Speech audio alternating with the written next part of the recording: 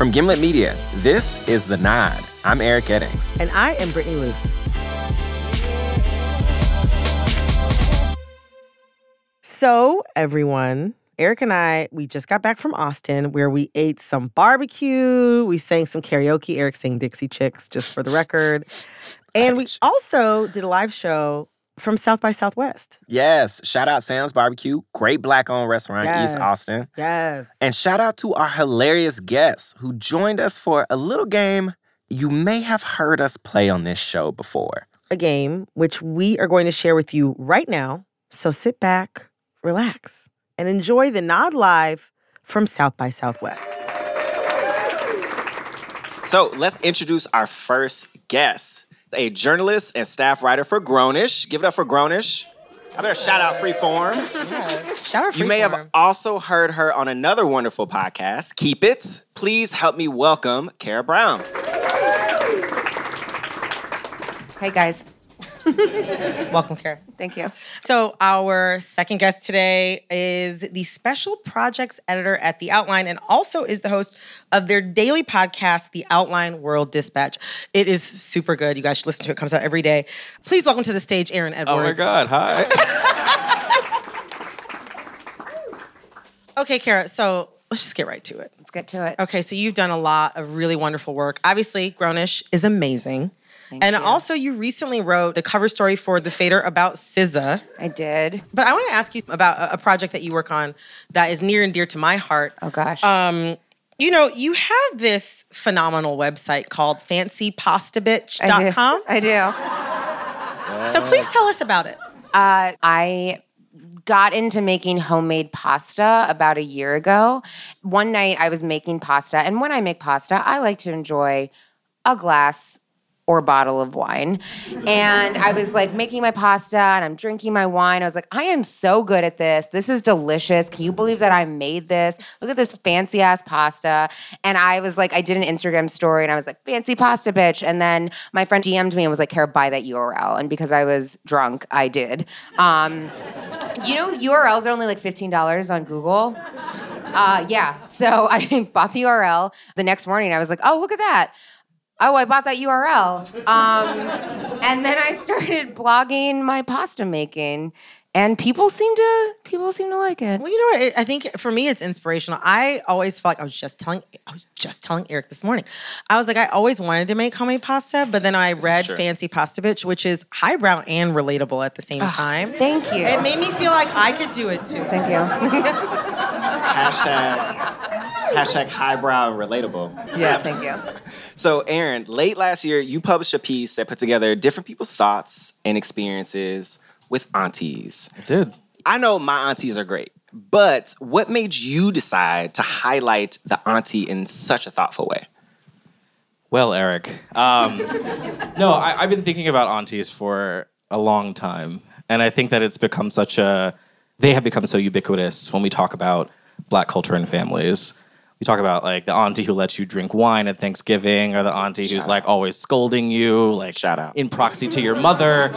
And it's always been a part of the conversation. And I think a part of stories that I really love to tell are stories that tap into a commonality between people. You know, the stories that we highlighted in that project were specifically written by mostly Black and brown people, but I think it is still something that is accessible to a lot of people. But I love aunties, and I wanted to like do a nice homage to why they're so important to us. Yeah. Well, it was beautiful. Yeah, round of applause for aunties, though. Yes. If you got an auntie that you love. So now that everyone has met you both, I think it's time to get into a little segment that we like to call Good for the Blacks.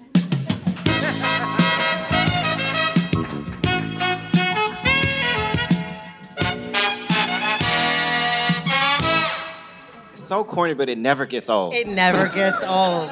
Never gets old. So I think we've all been in the position where at some point we're faced with an awkward thing that is like somehow related to Black people, you know? Like there's a time where people will come up to you and ask you, hey, how do you feel about the new Rachel Dolezal documentary that's airing on Netflix? And you groan and sigh. Or it's like if an acquaintance asks you, you know, why DeRay wore his famous Patagonia vest over a tuxedo at the Vanity Fair Oscar party. Then you have to figure out, you know, what's my position on this fashion? I don't know.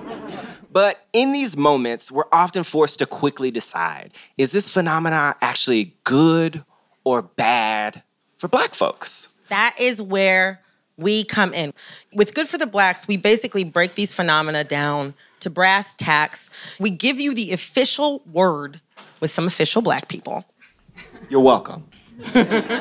So today we are going to dive into one of the biggest blockbusters to be released by Marvel Studios. That is Black Panther.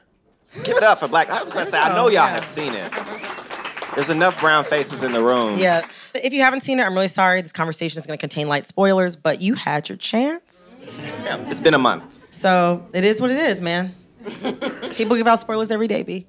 So, Aaron and Kara, I have it on good authority you've seen the film. 3 times.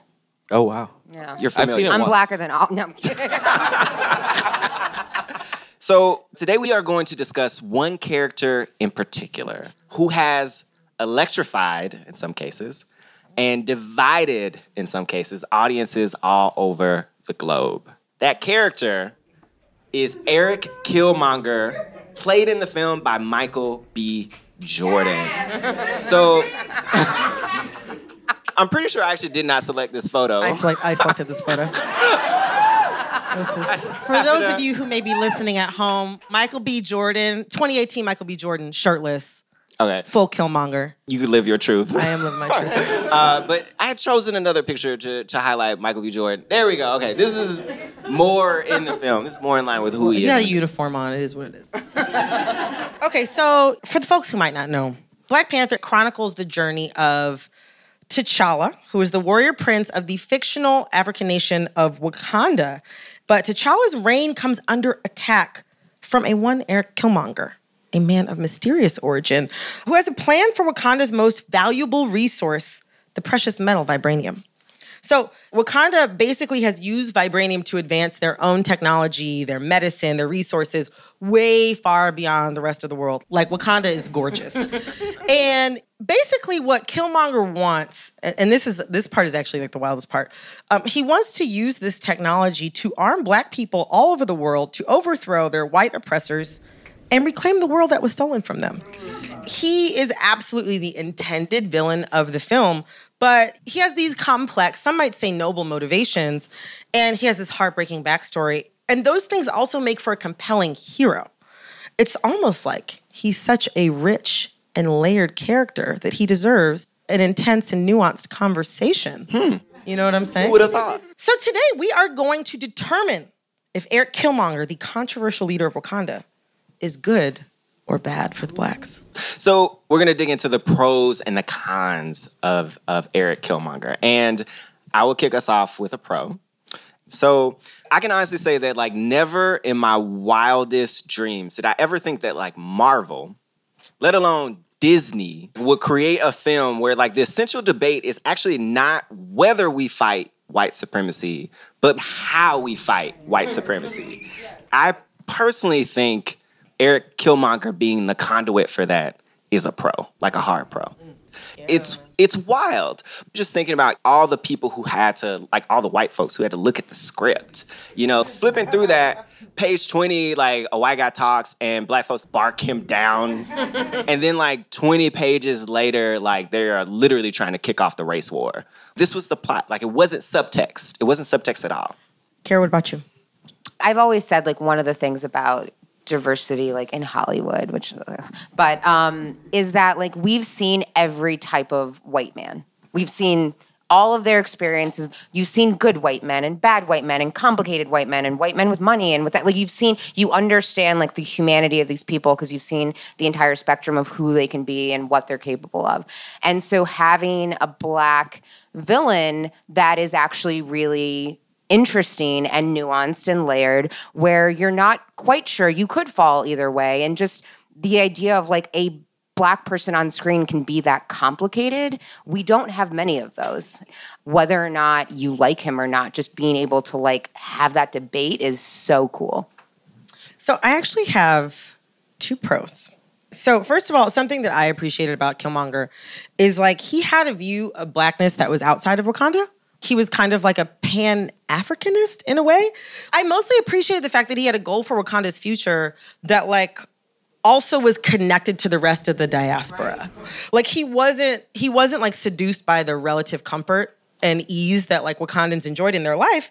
He wanted freedom and independence for all Black people. And I just thought that was such an impressive, I thought it was like an impressive thing for the film to do, like to your point, Eric. But also it was just like an impressive trait in a person, period. And my second pro, because I did say I had 2 pros.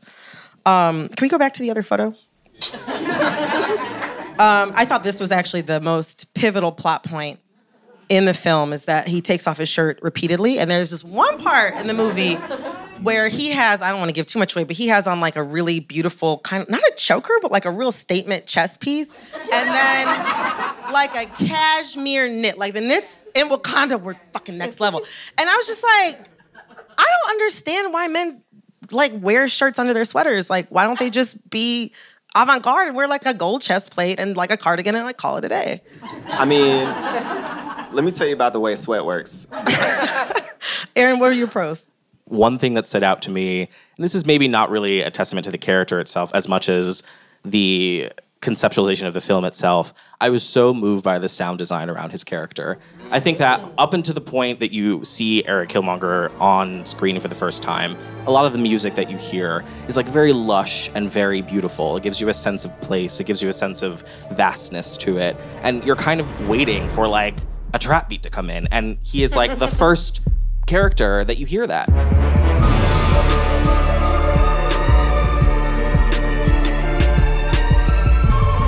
It's just like, shit, like, it's about to go down. And it's just this, like, calling card, I think, whenever you see him on screen, that you just immediately know what he's about. I really enjoyed just what Ryan was able to do around his character, just, like, completely creating a full person through the sound design, through his look, through the way he moved, through the space. So I think a pro for him is just the fact that he is one of the most fully formed characters that I've seen in like any movie in a minute, like regardless of like superhero genre or whatever. I think we forget often when we see movies like Black Panther or just movies that are branded as superhero films, we don't realize when we're actually seeing a very good presentation of a character in those contexts because all of it's coming at us so quickly. I think Eric is kind of in that same space for me. Like his whole presentation of his character is just so well done. No, that's a great point. Like usually like in superhero movies, you know, they all kind of have their moments, like when like Iron Man will land in like a 3-point stance. Right, like, right. It makes no sense because he doesn't play football. But, you know, like they have all these little moments that are just meant for like flair and pizzazz to like kind of shape the world around that character. And like with Killmonger, it's like everything is good. Like they paid attention to everything. When he was in that museum with those drop crop pants and those little glasses. Yeah, and I was like, oh, I buy this. I believe every bit of this. Yeah. I mean, honestly, like, I felt like homegirl who was following him around in the first couple scenes. I was like, that could be me. I could get caught up in the game. We don't know. And then he will give your ass up in a hot second. Didn't even think about it. It was like, oh, this bitch got to go. I think that actually might be a good transition to our cons. So, my con for Eric Killmonger is that, like, for all his professed love for Black people, like, homie was very willing to murder a bunch of them. Like, to quote one of our colleagues back home, like, we asked him, like, oh, what'd you think of Killmonger? He was like, oh, he was really dope. He was really dope. He killed niggas, though. Like, you know, it just, like, you just take a step back. And it's like, wait, the thing that you were professing to actually fight against, you're using that. And that, for me, felt like a bit much. There's like a good Audre Lorde quotes, like, you know, the master's tools will never dismantle the master's house. And like, that was one of the things, like, ultimately, and mind you, he is the villain in this scenario, but like, it just felt like, it was like, bro, you can't see that. You killing everybody, though. And women, 2 Black women. Exactly. Yes. Right. He was abusing like everyone, and you know he just couldn't see past his own thing. But I think that's something that like a lot of people who sympathize with Killmonger, and there are a surprising amount of folks who are like, "Yo, Killmonger didn't do anything wrong." You know, I mean, just like, look at the Twitter names alone. Everybody's changed their name. I mean, like I've seen 1,000 Brittany Killmongers. Yeah, it was wild. It's like he gonna do right by you. Yeah, exactly. I think to work off that, this is kind of like a pro/con. in that same vein, though, is that change does not come to Wakanda without him, though. And his character really forces us to question, will we ever see change at that scale without loss? And that's like a very dark thing to have to reconcile with. His whole MO, like, you know, he presents it as Black liberation. He presents it as giving people the tools to then decide on their own volition what world they want to live in. It's like, let's give them vibranium, give them weapons, let them lead their own revolutions. But at the same time, his idea at the very core of it is that he still is going to rule all of this chaos. He wants Black liberation, and he wants this open, free world where, you know, they are fighting against their oppressors. But ultimately, he also still wants an empire where he sits at the top of it. That's like a little bit iffy. It's not exactly on message. Iffy. It's not exactly on message. It's not really what he The sun will wants. never set on Wakanda, homie. What? No. Come on, man. That's not what Sterling wanted. Ooh, by the way, can I just say, Sterling K. Brown to me has always been like the nerd in the movies. In Oakland, Sterling K. Brown, though, let me tell you. I was like, they put a chain on him, and I was like, oh. I was like, Oakland Sterling forever. That reminds me of this time I was driving down, I don't know, maybe Fulton Avenue in Brooklyn, and I was with my boyfriend in an Uber, and we pulled up next to one of these, I don't know the name of the car, it's really expensive, and it has the Galaxy roof on the inside. Yeah. And there was a dude in the car next to us, and he was really cute, and he had a do-rag on, and he had the Galaxy top. He didn't look like he was going nowhere good. But I saw the car, and I was like, should I get out of this car that I'm with my boyfriend and get in the car with this other guy? And that's how I felt when I saw Sterling K. Brown. Still kind of looked like he still kind of looked like a professor at He did, though. like cosplaying as someone in the hood. Okay, we're not here to talk about Sterling, but I just wanted to. Yeah, sorry for that say a little tangent. bit. I just need to get that out. So actually, I have a con. I felt like the film was directing us to like focus on either Killmonger or Black Panther, T'Challa, when it's clear at several major points in the film that the women of Wakanda were like more than qualified to like take over the country, to be Black Panther. So like my thought is Killmonger is this very interesting and like complex person with these interesting and complex motivations, but he's still posited as one of the only two choices for the hero in the story. And like, okay, so that's it's not Killmonger's fault, but like that dynamic, it kind of reminded me of like dynamics of a lot of real life anti-oppression and political movements. You have like the conflicted do-gooder man, and then you have the complicated bad guy man. I like the idea of Killmonger's character, but like I kept wondering like, what would it be like to have a narrative where it doesn't just come down to those same two archetypes? Those guys, those leaders usually take precedence over like really capable and smart, badass women. Like Okoye, who was like played by Denai Guerrera, who was like the general of the Dora Milaje, who were like basically like the baddest army in Wakanda. They were just like so amazing. They were like the king's guards. And then you have Nakia, who's played by Lupita Nyong'o, who's like this undercover spy, like operating out in the world, just on her shit, who has this really nuanced understanding of what the world is like for Black people outside of Wakanda. And also she's like the shit in Wakanda, and they're both so fine. Do you know what I'm saying? Those arms? Hello? Like, I was like, what is that workout routine? Those spears, that's what it is. That's all the spears.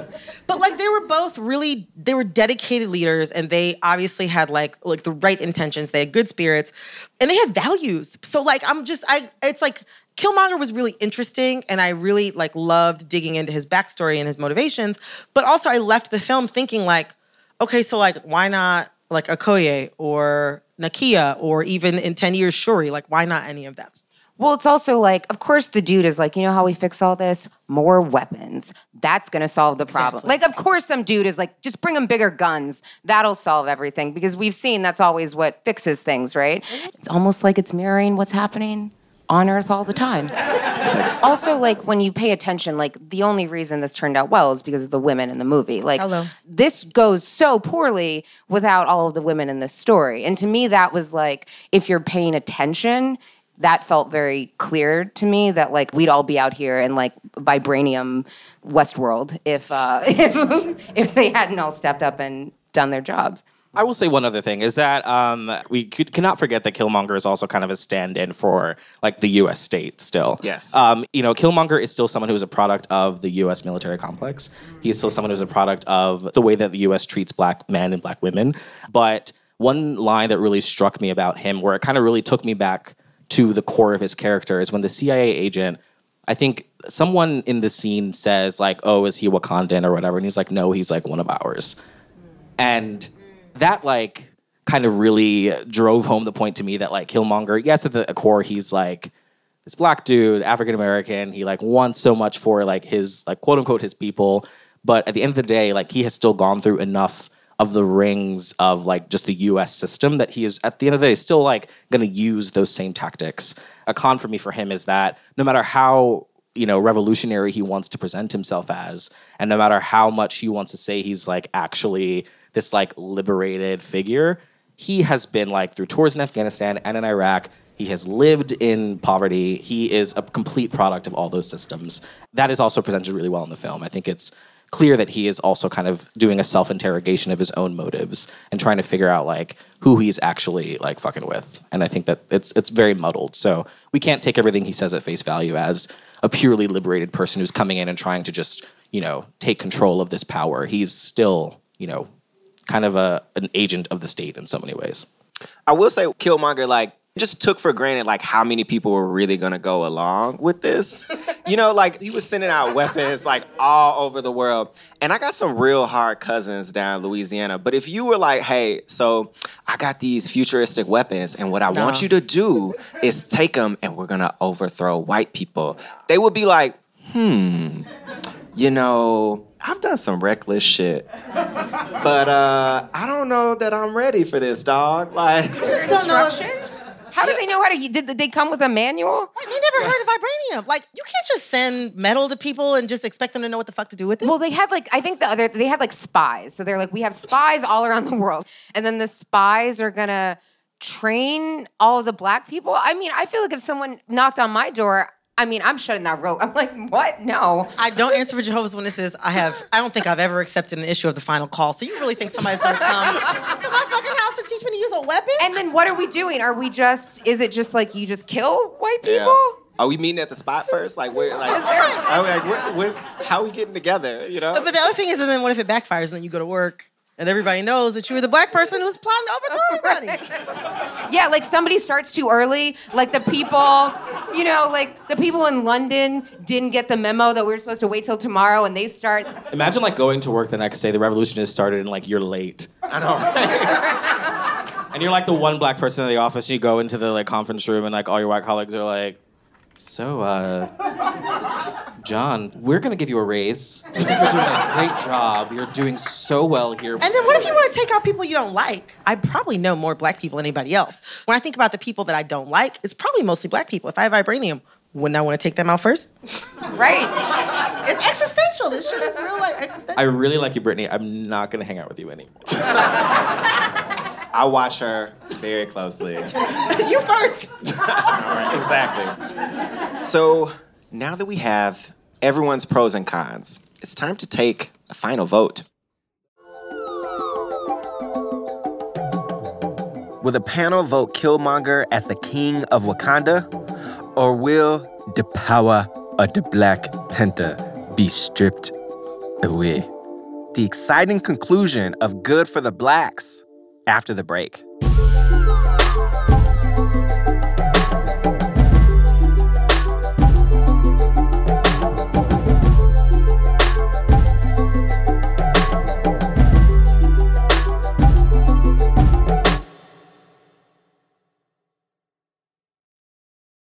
So we have these church fans here. Oh, it's Oprah. Kara, this is yours. Oh, great. Well, that's a great picture of There her. you go. And on no one such thing as a bad side, picture we of Oprah. have a thumbs up and Oprah. You know, respect for the president. So this represents Good for the Blacks. And on the other side, we have Oh no. a thumbs down and Stacey Dash. If you think that Killmonger ultimately is good for the Blacks, you're going to vote Oprah. And if you say Eric Killmonger is bad for the Blacks, you are going to vote Stacey Dash. Let's start with you, Aaron. Okay, so I guess as a disclaimer, I very vehemently disagree with Killmonger's politics. I think that his way of going about black liberation is like not the thing to do, and I think that the film is very clear about showing you that it's not the way. But it took a revolutionary and it took a radical to get them to actually move and do some shit. So I'm gonna say that Killmonger is good for the blacks. Right. Ooh. One vote down. I am going to say, I agree with a lot of what Aaron just said. However, I am going to say ultimately that he was bad for the Blacks because everything that he did could have been achieved just by listening to Nakia. There we go. Facts. I also disagree with his ultimate plot. We're all just like, no, we don't agree with that. just to get it on record, you know. But I do think his position within the film and like how he motivated the other characters, like he basically held a mirror up to this entire country, you know, and said like, hey, you need to integrate how you're approaching existing within the rest of the world. And I think ultimately that was good because it's clear T'Challa was not listening to Nakia at the time, you know. Listen to Black women. I don't know how many times we need to keep telling you people this. Serves me well. But that said, I do think he was important within that like construct. You know, I think it was really important for him to like, you know, propel this world into this space now that is ultimately more beneficial for everyone. So I actually also will say that Killmonger is good for the Blacks. God. See, now I feel like, I don't even know. I feel pressure. You know, I don't know if you've ever heard of this concept called intersectionality, but right now I feel like I'm forced to choose between two identities. But, Okay, so I'll say this. So I, like everybody else sitting here today, I don't agree with Killmonger's politics. And I was really intrigued by so many people's takes on Twitter who like changed their name to Killmonger, who were just like, Killmonger was right though. And I'm like, are you kidding me? If somebody really dropped this shit out on the streets today, you would be at home hiding under your IKEA comforter. So do not fucking lie to me about this. But also like recently I watched a bunch of like Marvel superhero movies in a row. And Killmonger is one of the best characters in the entire franchise. And I say that not as like, I'm not like a comic book like super person. I'm not super into that. But I just thought he was just like, it's been so long since I've seen a character like that just jump off of the screen and like be so fully embodied. And also on a more important note, I have watched Michael B. Jordan develop over the years. And like It's from a tadpole into this like glorious frog. A glorious frog, yeah. Like the kind you see in the rainforest. But yeah, I never felt it like that, like for that deep for him. And then it was like, as soon as he came on the screen, I didn't know what the fuck to do with myself. And then when he took his shirt off, it was like, it was so deep. And like, just how I felt. And like, I think that like, by virtue of the fact that he was such an interesting character and also sexy, I'm gonna have to say that Killmonger is good for the Blacks. Wow. Yeah. So that's... Fight me on my reasoning, but it's my truth. That means that Eric Killmonger is good for the Blacks.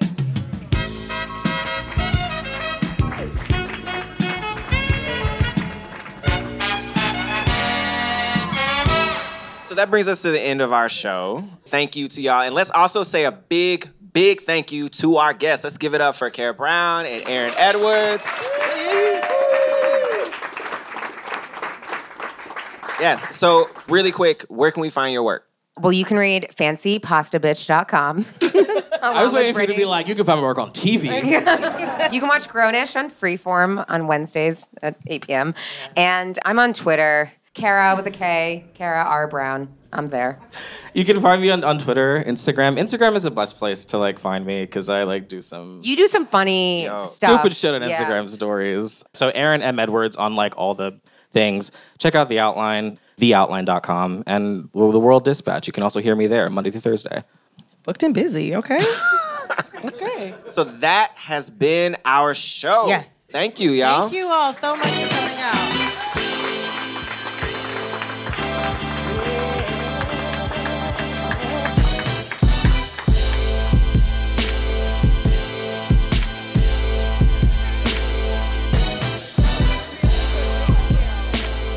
The Knot is produced by me, Brittany Luce, with Eric Eddings, Kate Parkinson Morgan, and Emmanuel Berry, with production assistance from Wallace Mack. Our senior producer is Sarah Abdurrahman.